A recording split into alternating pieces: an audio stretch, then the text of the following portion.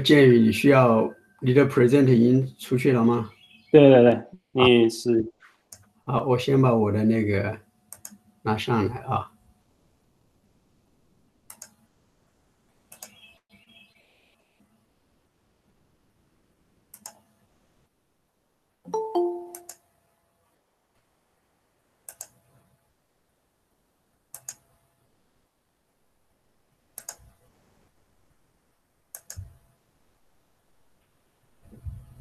嗯，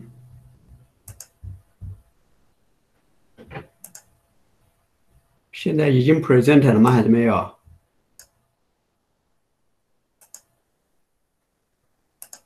没有看到，现在可以了是吧？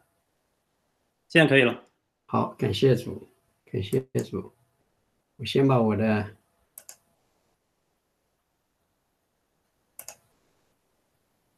这个关掉，大家看得见就好了。好，我们感谢主啊，有机会和大家一起来分享神的话语啊，我们还在这一个新冠病毒的这一个情况之中啊，啊，这个疫情已经过去，在美国的话已经比较严重的已经2个多月了。那么在这个新冠疫情的期间呢，我觉得我就有2件事情做的比疫情前呢要多啊。大家可能以为我读圣经和那个祷告会多，很惭愧。我说的这2件事情不是这2个，我讲的2件事情，一件呢就是一家人在一起吃中午饭，在以前从来没有这么多过啊，因为在家里工作就有机会这样。另一件事情呢，就睡觉比以前睡得多啊。以前每天睡6到7个小时的样子，啊，早上要早早的起来送孩子上班，啊，那是疫情之前。疫情之后的时候呢，我每天就多睡1个多小时可以，感谢主，啊，大家都觉得睡得多一点身体会好一些。可是我在这里跟大家提一件事情，知道睡觉，在有些的情况下是很危险的。大家有没有知道？给大家讲一个故事。有一个人呢，他就乘着雪橇，在冰天雪地的北极地区在奔驰。那个地方温度很低啊，风暴很猛。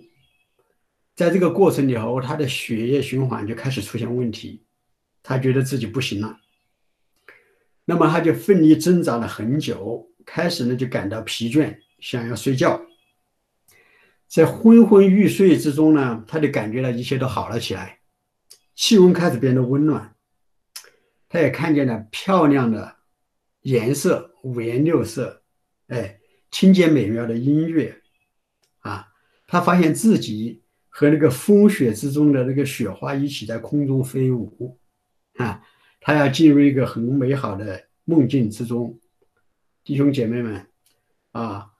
这个我们就知道，进入到这个境况之中的人，已经进入到一个很危险的情况里面。大家读过卖火柴的小女孩当她在冻得不行的时候，一个小小的火柴的火花，她就会看见炉膛的火，她就看到满桌子的烤鸭等等之类的。那么我们就知道，他看似要进入美好的梦乡事实上处在一个极其危险的境况之中。只要他一睡着，他就没有醒过来的机会了。啊啊，在这个情况下呢，我们就知道睡觉是危险的，他必须要醒过来。那么我们基督徒在这个时代和当前的境况之中呢，也有这个危险。那么我和大家今天分享的这段圣经里头，就是提醒我们，我们要醒过来，我们要趁早睡醒，不要仍然在这个危险的境况之中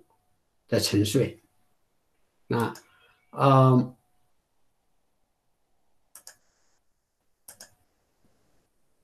那么我们家呢就会有时间，我们都会每天都会有时间的时候，我们都会有机会在一起读圣经，一起分享。那在分享之前呢，我们会先问一问孩子们他们个人读经的情况啊，他们有自己的读经的顺序计划。有一次呢，就不久前的有一次呢，我家一个孩子说他在读出埃及记，他在出埃及记呢就讲到的是关于造会幕里头的各种器件，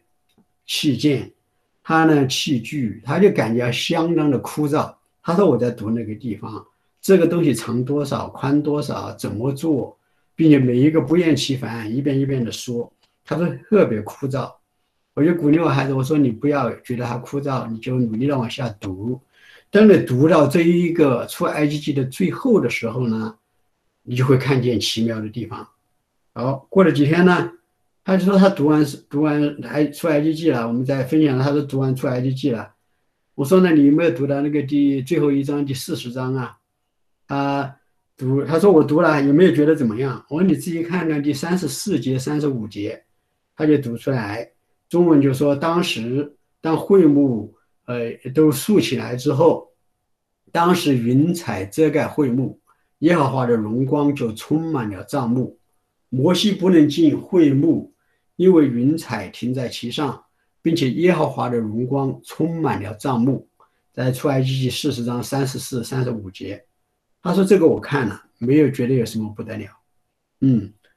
我说是。这个地方确实讲到神的荣耀充满了帐幕，我们读起来觉得没有什么。我说，可是你想一想，你前面读这些圣经的时候，每一个器具如何来做，每一个器皿做好的时候，神的荣耀没有彰显出来，也没有说做出来一点点，神的荣耀就彰显一点点，我们就看见一点点，没有。只有当神的工作都做成了，每一个器皿、每一个器件都做好了，然后按照神的心意配搭在一起之后，当帐幕、当会幕树立起来之后，神的荣耀才完全的彰显出来。所以我就说，对于我们个人而言呢，知道我们每一次的得胜，我们每一次的为义受苦，我们每一次的顺服，每一次的舍己，每一次的奉献摆上，每一次打美好的仗，每一次有一个心志为主而活。弟兄姐妹们，不是就像我们就像一个小的器皿做成一样，当我们做成一次这样的生活的时候，生活中的这样的一次的经历的时候，我们也许没有看见神的荣耀，就彰显一点点出来。有些时候神怜悯我们，让我们看见一点点的荣耀彰显出来，我们的平安喜乐会加增。有些时候却不是这样子的，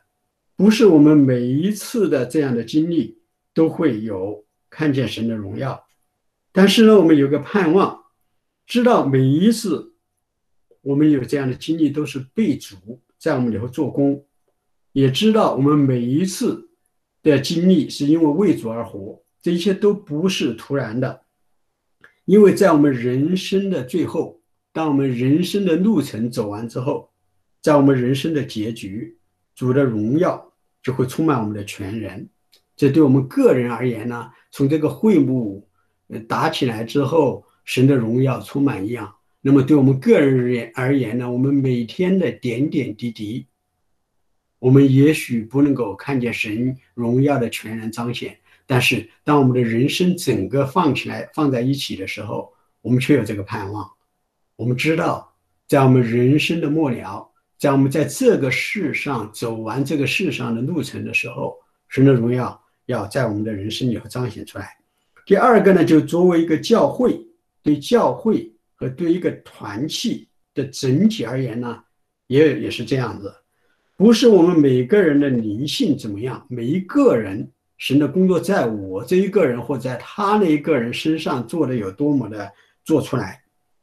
我们每一个人就好像在这个团体里头，就像在会幕中的一个器皿一样，不是说有一个弟兄一个姐妹，他被神的工作做得如此的深刻那么呢，神的荣耀就在我们的团体里彰显出来。不，神的荣耀呢是让每一个器皿在他的教会里头，在他的团契里头，每一个人的功用，每一个人的角色都被主建造起来，按照主的意思配搭在一起的时候，这个团体就有神的大爱，就有从神而来的美好见证和神更丰富的荣耀在其中彰显出来。就像这个会幕打起来一样，每一个人在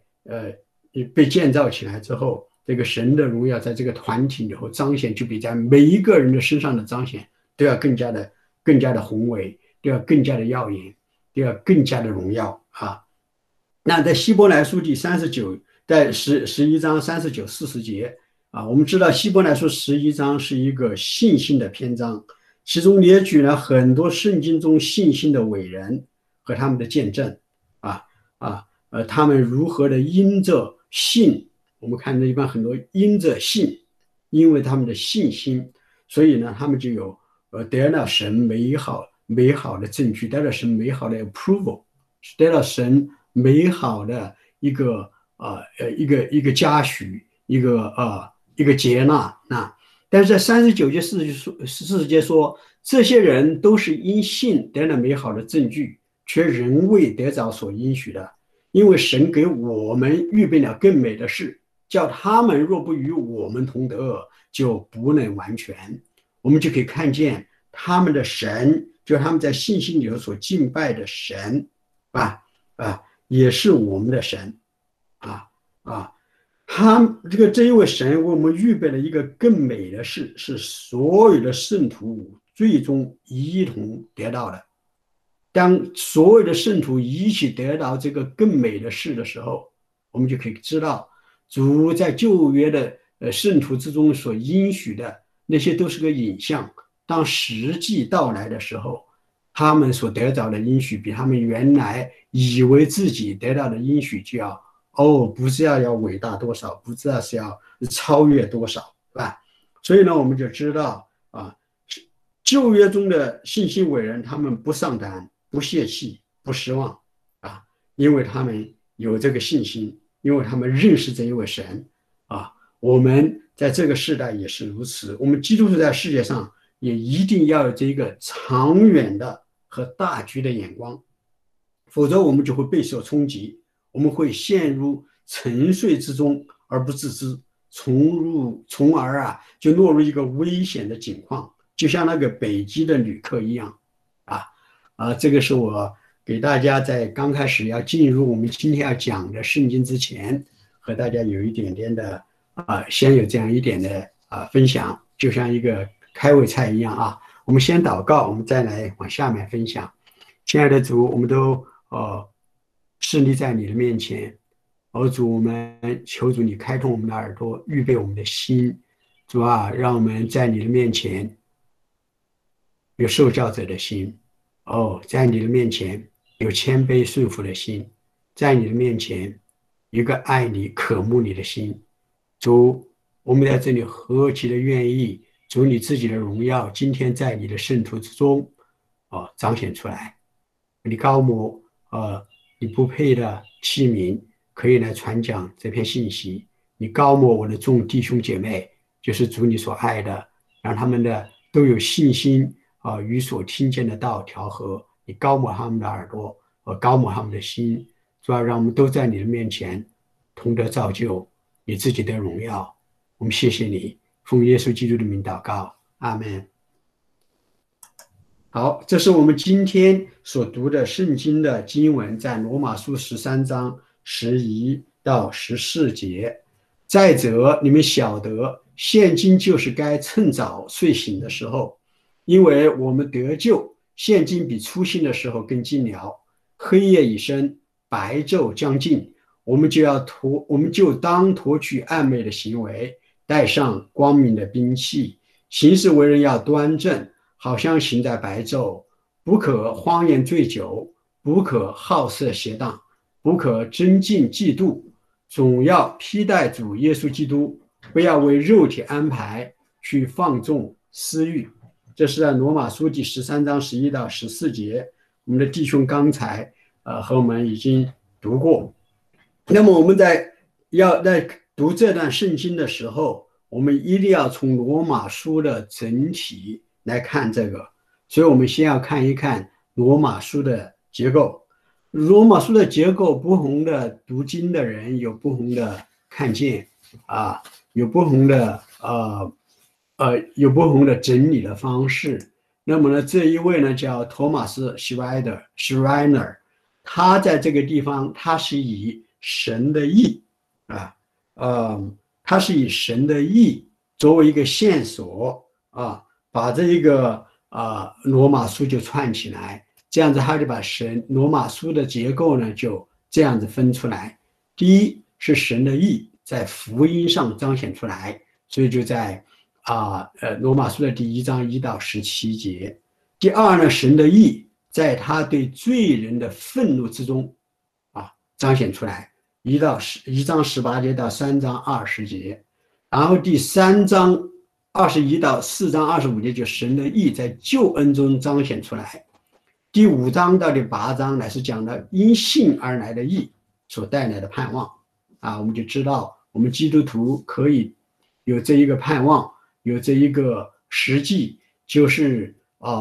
我们可以在罪上得胜可以在死上得胜，可以战胜罪恶，战胜死亡。我们可以脱离律法的约束，我们并且因着圣灵所赐给我们的这个能力，我们在世上生活的时候有欢欢喜喜盼望神的荣耀，因为神在终究要让我们得荣所以我们就看见这一个第5章1节到8章39节这讲到因信而来的义，就是神所赐给我们的义所带来的盼望。第五个方面就在9章到11章里头就讲到是神的义在以色列人中和外邦人中仍然是完全的彰显出来，他没有丢弃以色列人，因为神的义在以色列人和外邦人中要更丰满的彰显出来。那第12章到15章呢，就讲到的神的义在日常生活中的实践，就讲的实践中把神的义彰显出来。那15章到16章的结束之前呢，就是讲到神的义因保罗的宣教而扩展，最后总结就说神的公义的福音所以在罗马书的第16章第25到27节，他就对一个神的福音神的公义和在神的福音上又一次的总结出来。他说唯有神能照我所传的福音和我所讲的耶稣基督，并照永古隐藏不言的奥秘坚固你们的心。这奥秘如今显现出来，而且按着永生神的命，借众先知的书指示万国的民，使他们信服真道，显荣耀因耶稣基督愿荣耀因耶稣基督归于独一全智的神，直到永远。阿们。所以在罗马书的这个里头这个以神的义为线索这个结构，这一位弟兄希歪的他就把它是这样子总结出来的。那么我们今天读的圣经就在神的义在日常实践生活中的实践里头的中部，就在13章的11到14节，正在这个实践的中间我们这样看了之后就知道我们读的圣经仍然是讲到这个神的义在我们的日常生活里头要得以彰显出来。那我们现在把这个圣经呢就一点点我们来看我们一起来看这个圣经我们要分享的这一段圣经中的一些的要点。那第一个就是说11节就说再者，我们就知道他要看英文叫 besides， 什么意思呢？我们可以说一方面是指前面讲到的要爱中完全律法，我们若是再说就可以说不仅仅是讲到是实践，甚至讲到前面整卷书里头讲到的教义。当我们想这个教义应用在我们生命生活中的时候，他已经讲了很多。他说再者，除此之外，你们当晓得现今就是该趁早睡醒的时候，因为我们得救，现今比初信的时候更近了。那这个地方讲到说我们就要趁早睡醒，我们就要对这个睡觉这个事情呢本身呢要有个认识。睡觉对我们的身体健康至关重要，是最有效的休息。如果你要休息的话，吃大餐去娱乐，都不如你能够好好的睡一觉来得好。这个睡觉呢，使我们从身体和心灵的疲劳中恢复过来。孩子们呢，也是在睡眠的过程中，身体能够更好的成长。我们也知道，圣经上在诗篇第127篇第2节，就是上行之诗里头就讲到的唯有主所喜爱的，必叫他安然睡觉所以我们知道睡觉呢是很重要的。那么睡觉的时候呢，我们就有一些特点。第一，我们睡觉的时候呢，我们就不那么活跃了我们也看谁睡着觉还在到处打球，还去到处吃喝，没有。我们睡觉的时候，我们就不那么活跃。第二呢，我们没那么敏感有些人睡得好的，说是打雷都打不醒有些睡得浅一点的呢就不是这样子。夫妻之间常会有这种情况，带孩子的时候，有一个呢，孩子一动呢就醒了，就赶快弄孩子；另外一个呢，就仍然在自己的睡梦之中不被惊醒我们常常会有这样的情况，弟兄姐妹们分享带孩子的时候的经历神造人每一个人不一样睡着的时候我们不活跃，也不敏感对周围的环境没有知觉，或者知觉很少我们呢睡着的时候一般情况没有什么的行动有行动呢那叫梦游但是呢你在梦游的时候，你在行动中的时候，你行动呢就没有这个连贯性也没有什么目的性。所以一个梦游的人呢，他做事情，他做出来的东西呢就没有这一个连贯性在里头，没有这个 coherent， 不像我们这一个真实的醒着的人做事情，知道要做什么，有目的，一点点的去做。那个睡着的时候的那个思维的就没有那种连贯性在里面而且我们睡着的时候呢，我们很放松，我们没有警觉，所以呢我们是最脆弱，最容易受攻击。所以呢我们如果知道睡觉的时候要盖被子要怎么地，就是因为我们睡着之后，有些时候我们就对这些都不知道的时候，我们就不能保护自己的时候，无论是病菌病毒，或者是我们自己身体的软弱的一些免疫系统方面，就会都出来，我们容易受攻击。那这就是我们在生理上睡觉是这么一个情况。如果在灵性和道德的层面上，我们也是像睡觉一样，我们不活跃，我们要好好去建造我们的灵性，我们道德上的我们要对付的，我们不敏感我们对周围的环境没有知觉，我们的行动没有连贯性没有目的性，我们很放松，没有警觉，我们很脆弱，常常容易受攻击。那么呢，我们在这个灵性和道德上如果是这样的话，弟兄姐妹们，那么我们就是沉睡的基督徒。这段圣经就告诉我们说，我们要趁早醒过来，我们一定要趁早醒过来，因为我们得救的日子更近了。这什么意思啊？为什么我们得救的日子更近了呢？我们不是已经得救了吗？在约翰福音1章14节里头不是说得很清楚了吗？说是凡接待他的，就是信他名的人，他就赐他们权柄做神的儿女。我们做神的儿女就是我们已经得救了。这个地方说我们得救的时候，现今比初信的时候更近了，就是什么意思呢？所以我们要知道这个全备的救恩它有3个的层面一个呢就是地位上的，叫 positional 的，它在地位上呢就是讲了我们的称义。这个称义的结果呢，就是我们可以免去罪的后果，罪的刑罚。那这个事情在过去已经成就了，所以呢就说用的是个过去时 had， 已经过去了，已经成就了。所以呢我们知道在这个救恩有个过去的层面，或者是地位上的称义，免去罪的刑罚，这是一个层面。第二个层面呢就叫 practical 的，就是在实行上的，就是讲到我们基督徒的成圣的过程。那么在这个成圣的过程里头，我们应对的乃是罪的诠释，就是罪它本来是要限定我们要只能做这个不能做那个，但是在这个救恩，在这个 sanctification， 在这个成圣的过程以后呢，我们就是一个不断的在和罪恶相争的过程，并且是在得胜的过程里面。那么是我们现在这个层面，而且是我们必须要做的。所以呢，第一个是过去我们在 had 是过去式，现在是必须 must， 就是我们必须一定要做的。我们作为一个基督徒，我们知道我们得救之后有了地位上的称义之后，我们在实践的生活上一定也有这一个成圣的过程呀，就一定有一个成圣的过程和与罪恶相争，就是要使这一个罪的权势在我们身上再没有啊。第三个呢，乃是讲了一个 permanent， 就是个永恒的。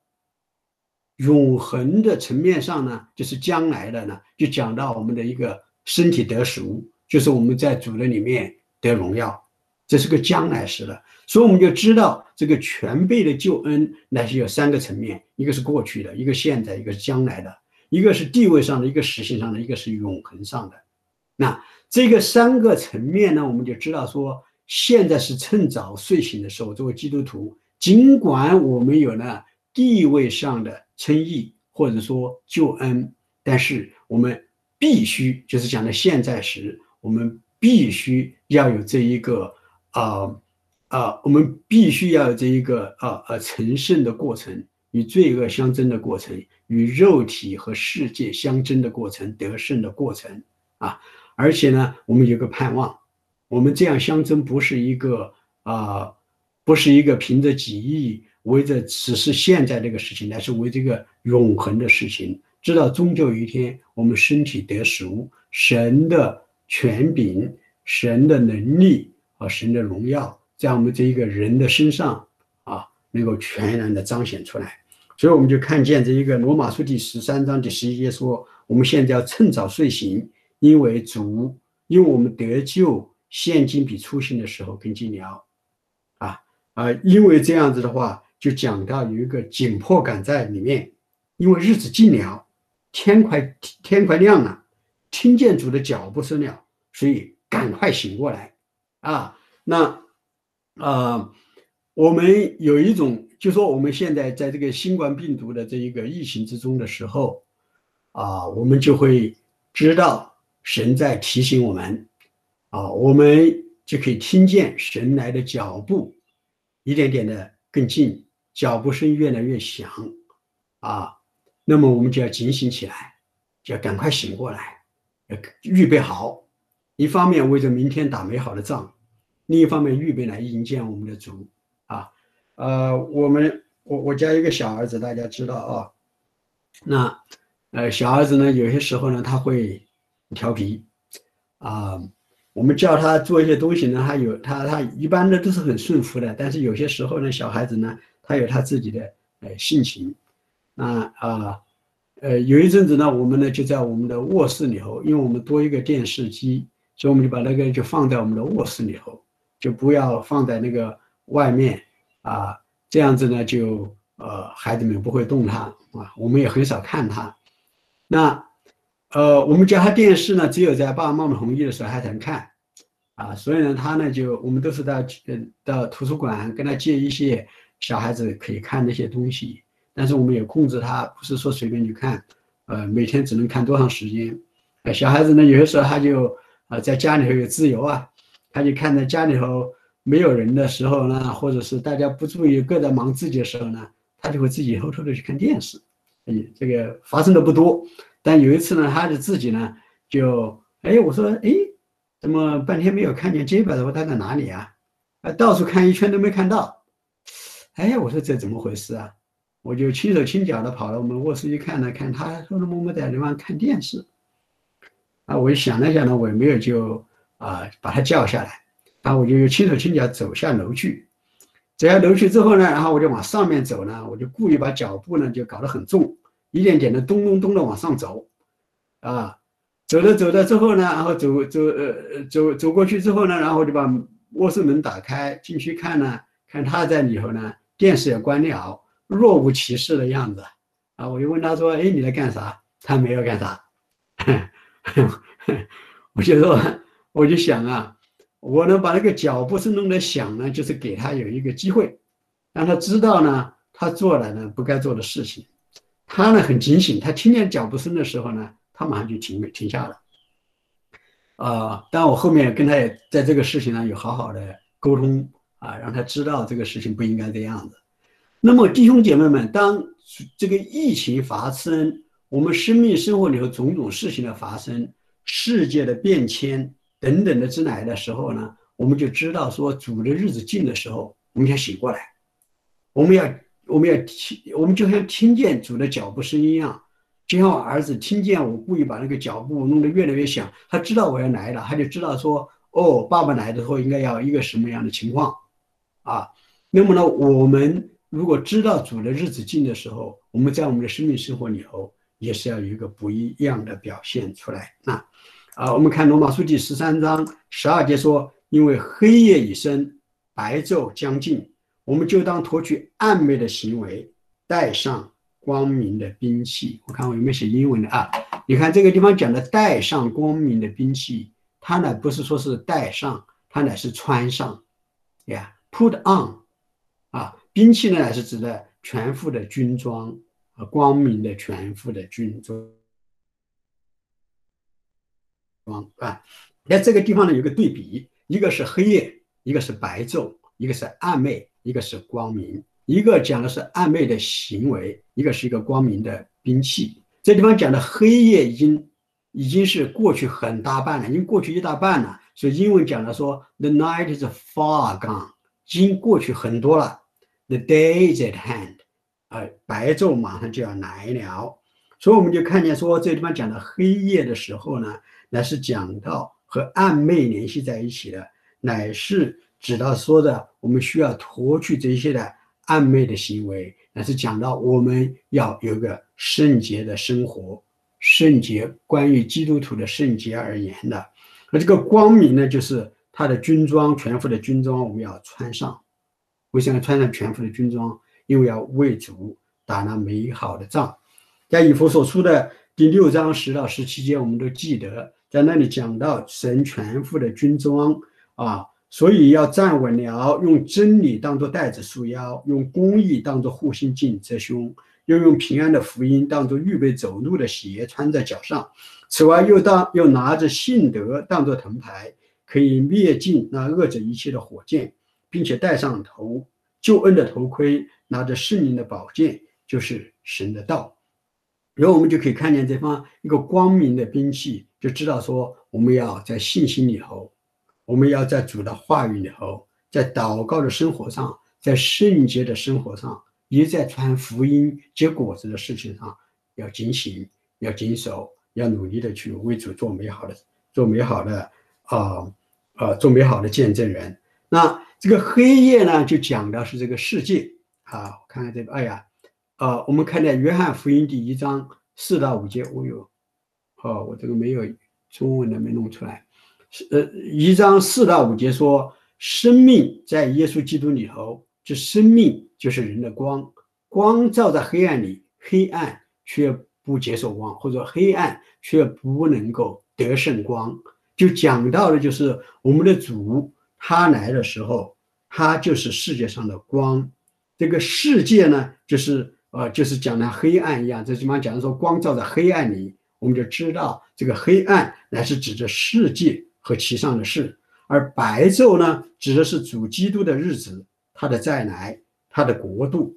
黑夜已深，白昼将近，就指的世界和其上的情欲大都过去了，而主的日子一天天近了。那有些人就会说，这个信息已经是2000多年前写的，是保罗在2000多年前就已经写出来了，2000多年都已经过去了，我们看见的世界还是这样那时候保罗说主来的日子近了，2000年过去了，主的日子我们还在说主的日子近了。所以呢，好讥诮的人呢就会说，哎呀，这个都是一个古代的人写了个东西等等之类的。那他们却忘了一件事情，就是罗德的日子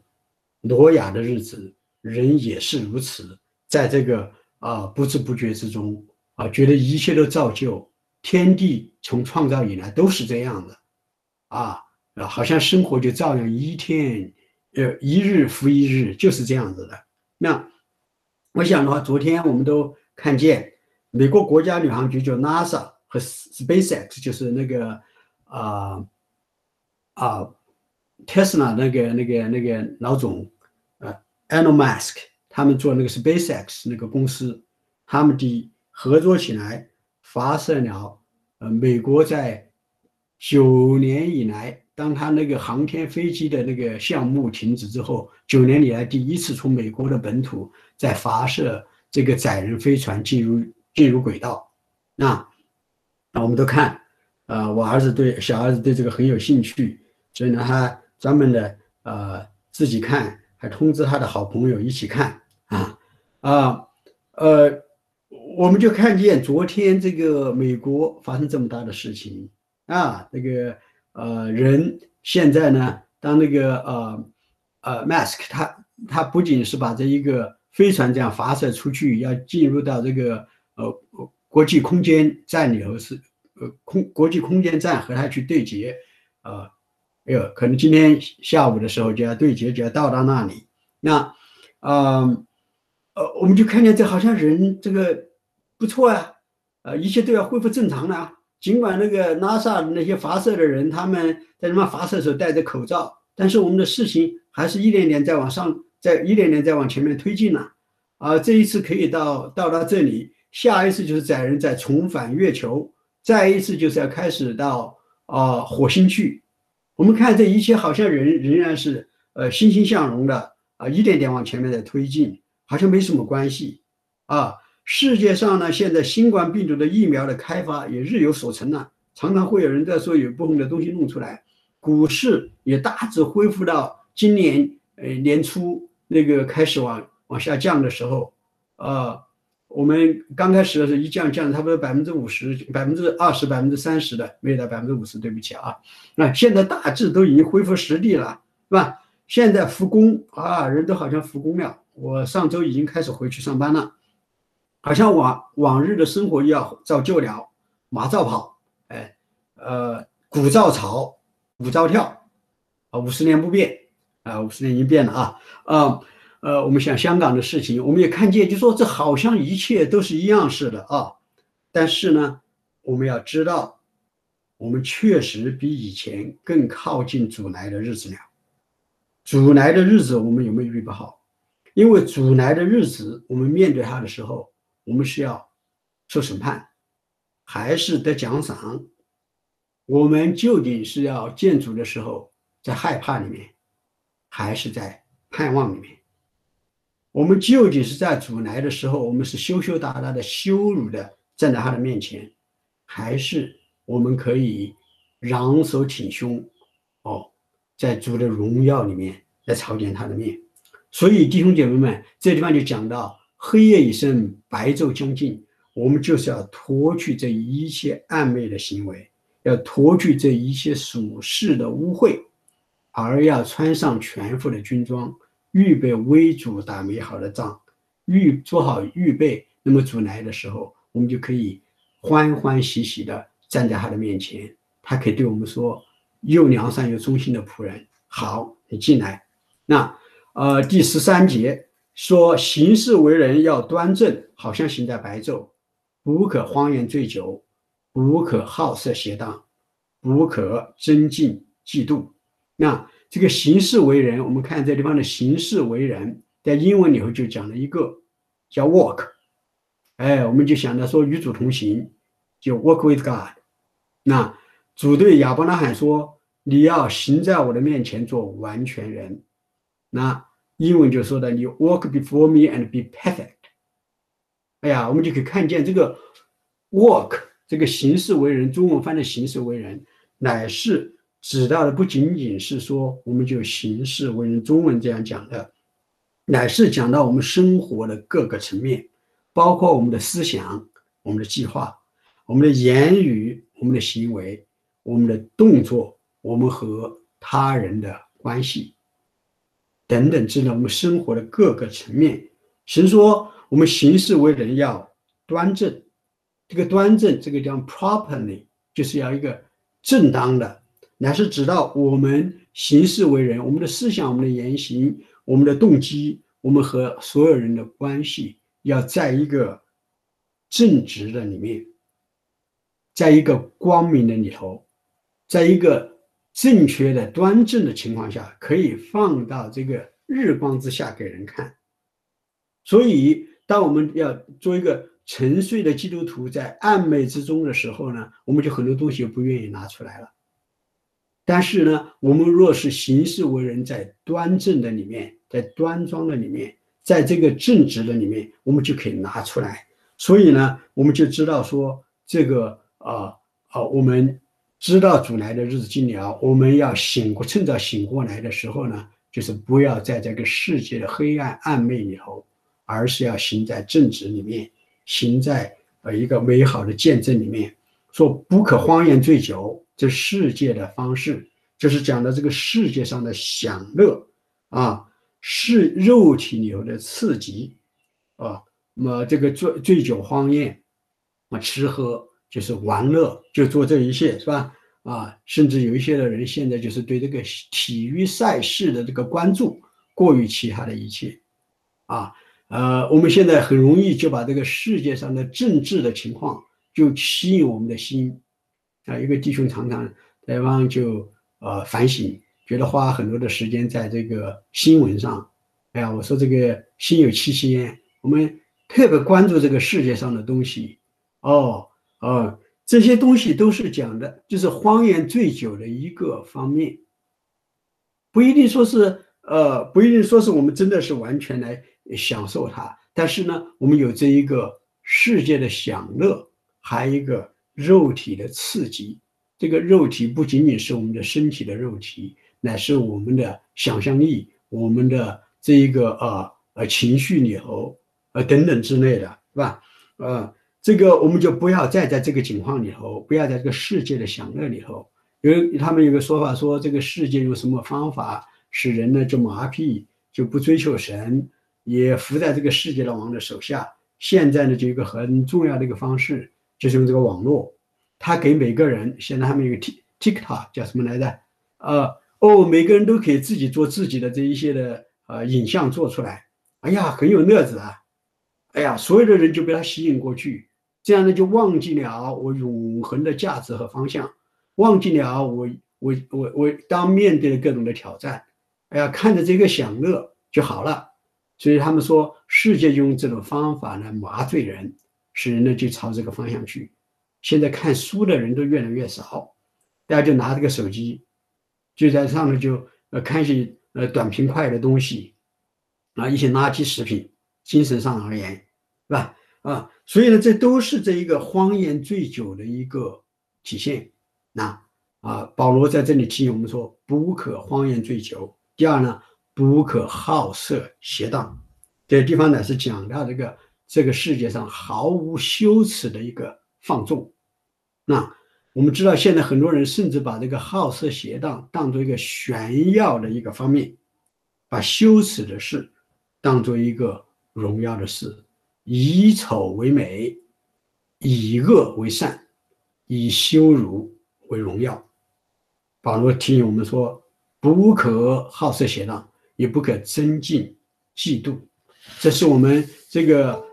这是我们的一个今生的骄傲的一个最大的一个体现，就是就是这一个就是这一个增进嫉妒我们讲到有一个基督徒或者世人而言的话在这个增进嫉妒里面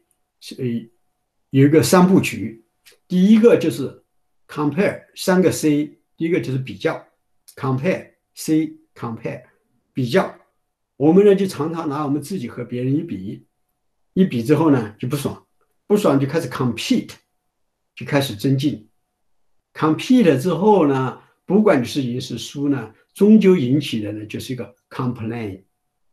就开始是抱怨。这个抱怨的结果呢，就是我们与人关系的一个疏远，人的我们心灵里头一个苦毒，也和神的关系就日渐渐行渐远。所以我们就要知道，在这个肉体的增进里头，在这个今生的骄傲里头，人与人的比较、增进、抱怨，以及不择手段的去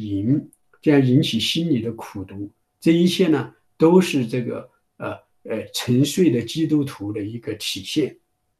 那当我们与世界为友的时候呢，我们就和这个所说的情况就完全的反过来，是沉睡的人。我们行事为人不端庄，我们不像行在白昼，乃是行在暗昧之中。我们就以世上的事为乐，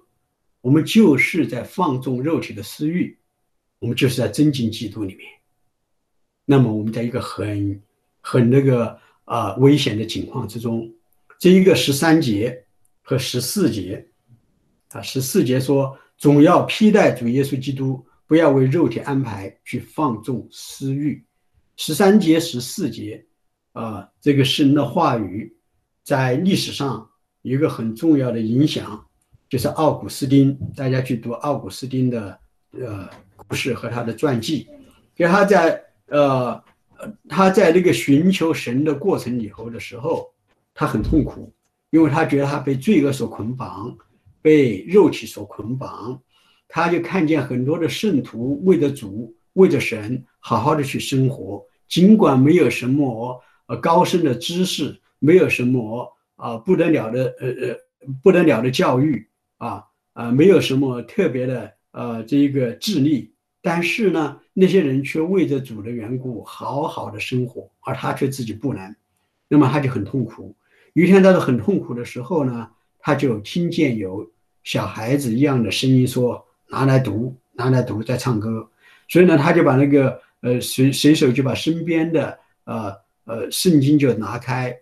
就打开就读。他拿到的恰恰就是罗马书，翻开就是这个罗马书的13章的13、14节。那里说到说，不要醉酒荒宴，不要就是那个前面我们读到的，就不可荒宴醉酒，不可好色邪荡，不可增进嫉妒，总要披戴主耶稣基督，不要为肉体安排去放纵私欲。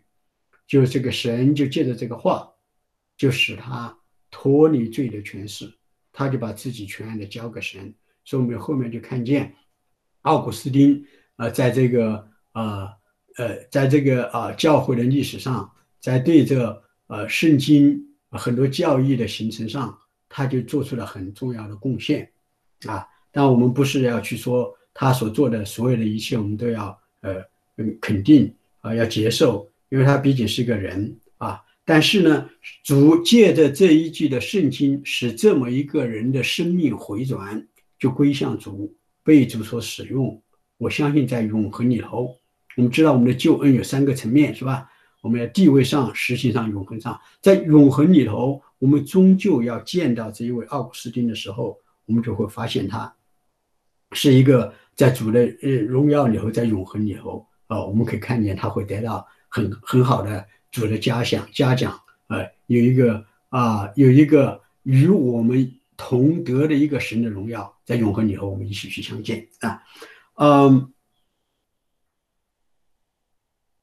我们看见前面讲的说主要披戴主耶稣基督，我前面讲的就是穿上，那讲了穿上全副的军装，这里讲到说要披戴主耶稣基督，其实也就是说就穿上主耶稣基督。我们看见第一，在天父的眼里头，他看到我们的时候，他看见就是他儿子所救赎的大批的儿女们。在世人的眼中呢，他们看见我们真的与众不同，是不属于这个世界的人，是世界不配有的人，因为我们不是为满足肉体的私欲在生活，这一切却都是为着永恒。所以我们就看见当我们说要披戴光明的兵器的时候，是为了现今要为主打美好的仗。当我们说披戴主耶稣基督的时候，乃是为着主做美好的见证，也预备迎接主耶稣基督的再来。作为一个警醒的基督徒，我们就要知道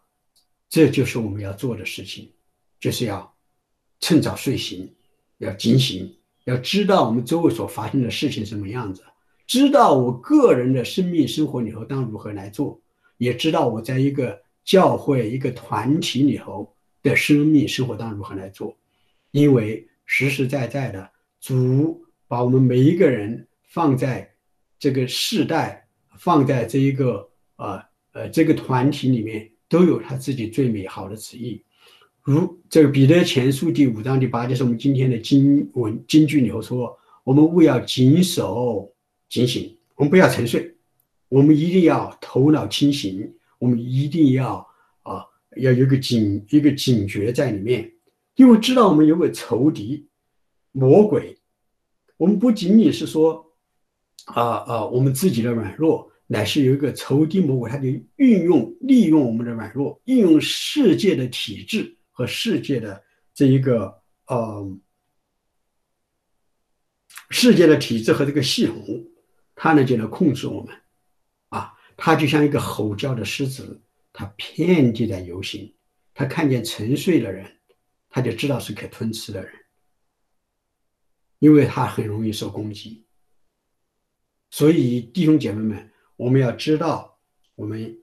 今天的经文就告诉我们，我们要做一个警醒的人，谨守的人，醒过来的人。我前面讲到那个北极的那个旅行客，那么呢，他在看见奇光异彩听见美好的音乐像从天堂飘来的时候而且还觉得自己也飘飘然了可以和风雪一起飞舞的时候，他没有将自己沉睡过去，因为他意识到这是一个危险，所以呢，他就用尽了最后的一点力气，他就把一个带子一边呢就系在自己的腰上，另一边呢就拴在那个雪橇上，然后他就纵身一跃，就跃到雪橇底下。在雪橇的后面，那个狗继续拉着雪橇跑的时候呢，他就在被那个雪橇拉着呢，就在那个冰天雪地之中的，就继续的在拉着跑。那么他碰到什么就是什么，在这个路程里头，一个冰山他就碰到冰山，碰到一堆雪他就碰到一堆雪，但他呢就被那个雪橇就拉着继续的往前走。他碰那个雪皮青脸肿，他碰那个甚至血肉模糊，可是呢他醒过来了。他的身体呢，在这个碰撞之中呢，一点点暖和起来，血液也开始正常循环。他呢，就没有在那个貌似美妙的音乐、貌似奇光异彩、貌似与风雪共舞的情况之中沉睡下去而死去，而是他终究在这一个就到了安全的地方而得救。所以呢，我们就知道。基督徒的危险不是这个世界上的罪恶，也不仅仅是世界的体制和系统，也不仅仅是我们的软弱和体贴肉体。我们的危险是我们身处危险之中而不自知我们知道癌症是很可怕的，是吧？其实癌症本身并没那么可怕，并没那么致命。我们有很多治愈癌症的方法。我的好朋友南医生弟兄他可以给我们上课，他是这方面的专家，他知道很多很多的癌症都有种种治愈的方法，有的比较难治，有的比较好治，但都可以治。但是呢，如果我们不知道或者不承认自己有癌症，这个问题就麻烦了，因为你一直拖到癌症的晚期。那么到癌症的晚期，那么最容易治的癌症也是致命的。